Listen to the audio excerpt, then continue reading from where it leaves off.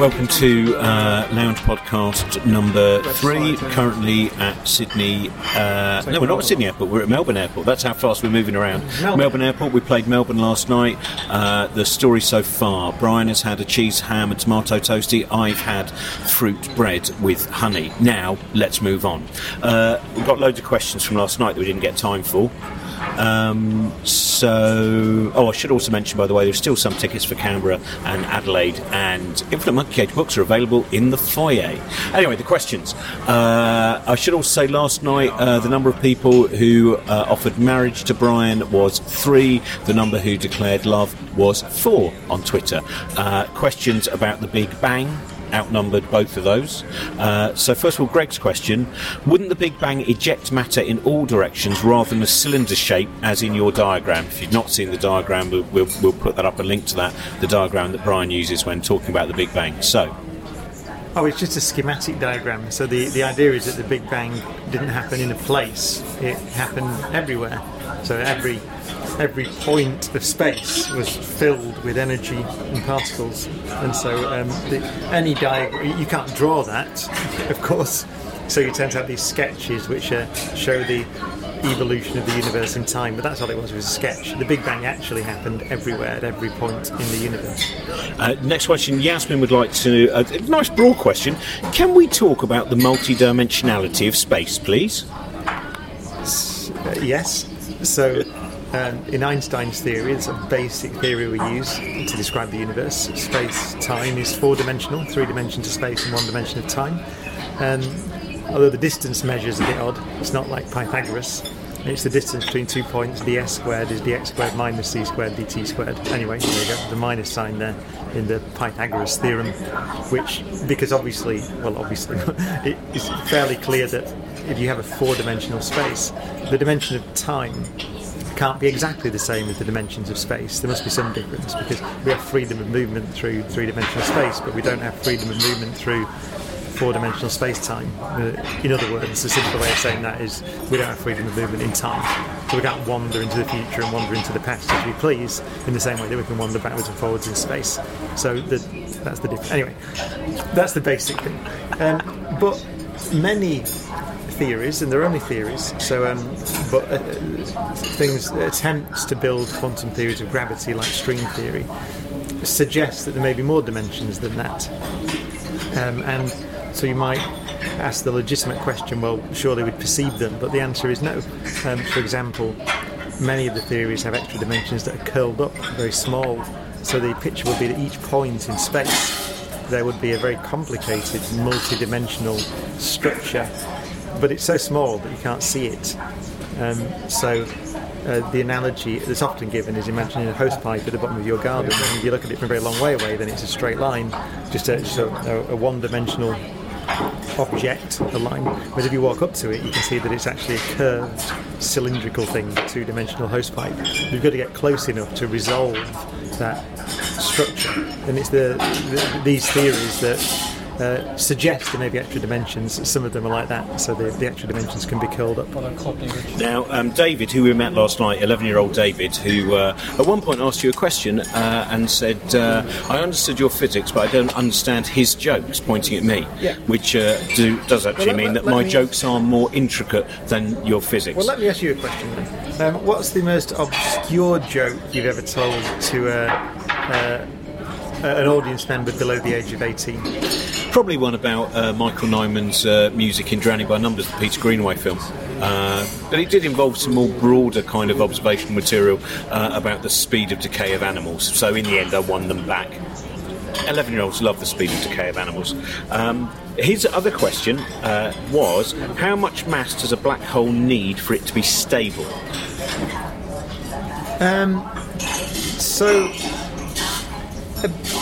The answer is there isn't. The stability of black holes is an interesting question. We discussed it a bit in the show. So what we suspect happens is that they evaporate away over long time scales. They have a temperature, and they radiate due to a process called Hawking radiation. And if something radiates, then it loses energy. That means it loses mass, and ultimately it ceases to be a black hole. So we think black holes have a finite lifetime, all of them. The key point is the temperature's inversely proportional to the area of the event horizon of the black hole. So, in other words, the smaller a black hole is, the hotter it is, and so the shorter its lifetime. And the larger or more massive a black hole is, the lower its temperature is, and the longer its lifetime. And actually, even for black holes of order the mass of the sun, if you calculate the temperature, then it's way below the temperature of the cosmic microwave background at the moment. So at the moment, the universe is much hotter than a black hole, and so the black hole actually absorbs energy from the universe. And it's only when the universe is cooled down by expanding in the far future that the black hole starts to lose energy into the universe again. But the point is, so there's a minimum mass of black holes that get made by stellar collapse, so the end of a star's life. Because if the remains of the star are less than about 1.4 times the mass of the sun, then now is that, or would that be a white dwarf? What's the let me remember what that is. That limit. Just listen to the announcements in the room, because I want to get that right. Oh, well, while you're doing that, here's a joke for David. I hope you like this one. It's still one of my favourite jokes. What's brown and sticky? A stick. I hope you got that one. You're still on the also, I think Alexia, who is going to be our next question, which I won't ask you yet, obviously, about that. Rather nice. She has a tattoo that she got Neil deGrasse Tyson to draw a picture of a space rocket on her wrist, and then had it tattooed. And it's not a very intricate space rocket. It wasn't a great space rocket, was it, Brian? Neil deGrasse Tyson. It was kind of a fun one. Oh, have you got the answer? I can't remember an exact number. I just found a couple of papers. There's one here from July 2013 that says one of the most intriguing questions about neutron stars concerns their maximum mass. The answer is intimately related to the properties of matter at densities far beyond that found in heavy atomic nuclei. The current view on the internal constitution of neutron stars and on their maximum mass, both from So it's a review of the. So I can't remember the number. There's a thing called the Chandrasekhar limit, which is the maximum mass of white dwarfs, which I do know it's 1.4 times the mass of the sun. So if something is larger than 1.4 times, more massive than 1.4 times the mass of the sun, then that would collapse into a neutron star. So it looks like neutron stars perhaps will stay up for about 3 solar masses or so, something like that. And after that, they can't stay up. The force of gravity overwhelms them, and they squash down, we think, into a black hole. But some intricate calculations required there. So, in terms of stars, they don't produce black holes that are lighter than 3 times the mass of the sun.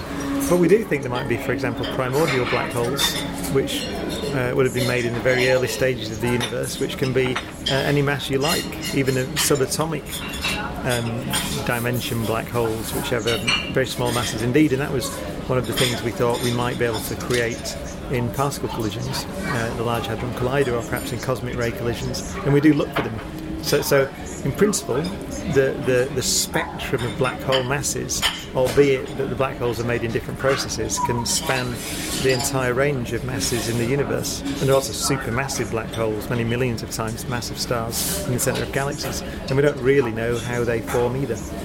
We've got another, this was Alexia, who, as I said, I think is the person who has a tattoo from a sketch that Neil deGrasse Tyson did on her wrist, and in fact asked if you would do a little drawing on her for her, and you said, best not one of your skills. Yeah. What were you going to give her again? I can't remember. So she said she'd like something written in her book, so I said, she said, what's the most fundamental equation in physics, which is kind of an interesting question. So I wrote the change in entropy in a closed system is always greater than 0.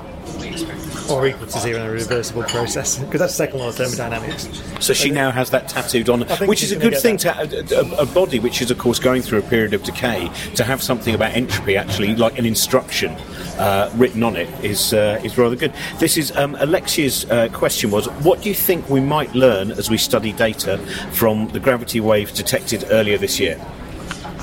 There were different ones. There were three observations now. So the first two were collisions of black holes, and but the recent one was a collision of neutron stars, and that's just really probably the richest at the moment, I think, because we had optical observations of it as well. Well, you talk a little bit about this in the show as well. Yeah. So we learned, for example, that lots of gold was created in the collision, which was an idea. It was probably widely accepted. It had been around for a long time, but we'd never seen it. So we'd never seen heavy elements being produced in the collision of neutron stars, and now we have. And I thought that was very beautiful. It's kind of an aside, though. There are some people have pointed out that these colliding neutron stars can be perhaps used as what's called standard candles in the universe. So one of the key the basis really of modern cosmology is that we can estimate the distance to objects through knowing their actual brightness. So the idea is that if you know how bright something actually is and you know how bright it looks in the sky, then you can work out how far it is away. And we need to know that because we need to know how far something is away and how fast it's receding from us, or I suppose, if you like, what the redshift is of the object, in order to calibrate the expansion rate of the universe. So we need to know distances, and the way that we measure distances is called the distance ladder in astronomy, and it's based on various observational ideas, like the stars called Cepheid variables, whose the variation in the brightness of the stars is related to their intrinsic brightness, and so on. So there's a distance ladder that we use. But the idea is that these events can provide an independent distance ladder, because we have so many observations, the gravitational wave observations and the optical observations, that we can fully characterise what happened in the collision, and then we can work out how bright it is, and then we can measure the distance to it, and we can also measure the redshift. So we get a completely independent measurement of the expansion rate of the universe, independent of all the other measurements and methods through these collisions. And I thought that was really quite cool. So it opens up a cross-check, if you like, to the standard measurements of distance and redshifts and expansion rates of the universe, which I thought was very cool. And the other thing, the big hope is that we see something that's not described properly by Einstein's theory of general relativity. These very extreme conditions you get in black hole mergers, the theory breaks down, and then you get a pointer to a new theory which we suspect is there, but we don't know what to do. Final question is, there's so many, in fact we had so many, I'm sorry we'll try and do more of these questions for another podcast. Johanna would like to know, what is the single biggest thing we can all do to preserve the pale blue dot? I would say reconnect with fact. So I'm not saying that in a kind of a sarcastic way. I mean that our societies, I think at the moment, certainly in certain areas of the world, the UK, the US, Australia to an extent, seem to have lost the ability to change direction and to make decisions based on data and modelling and thought. And I think that for me, the biggest threat to our civilization at present is that separation of the separation of decision making from data and facts. The thing is, there is a reality. Nature is a real thing, and it exists independent of us. It doesn't matter what we think about it.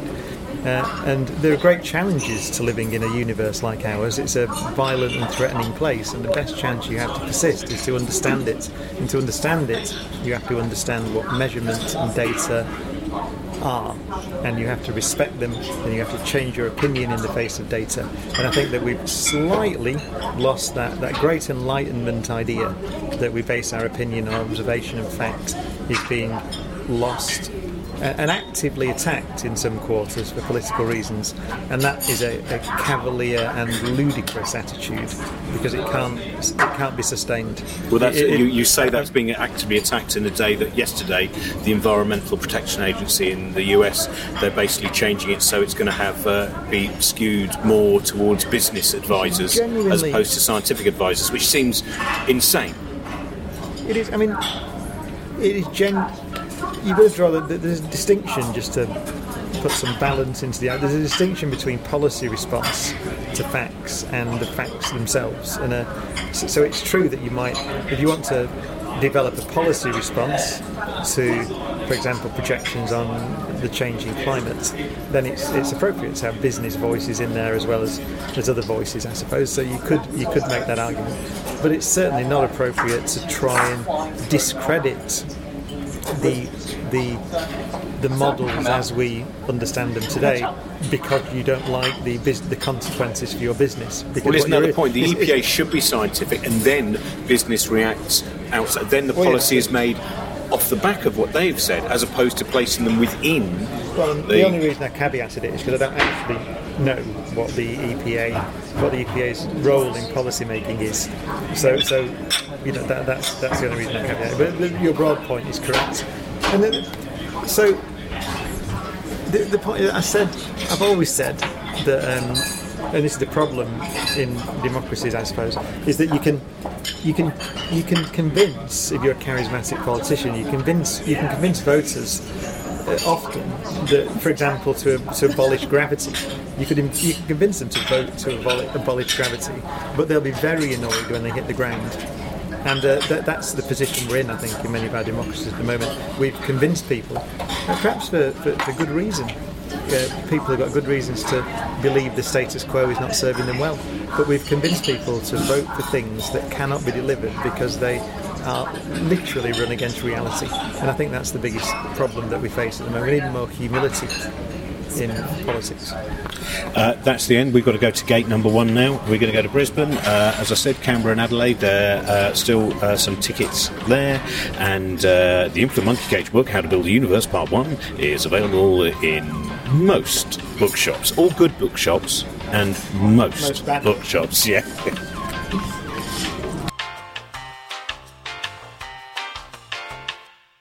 This podcast is part of the Cosmic Shambles Network.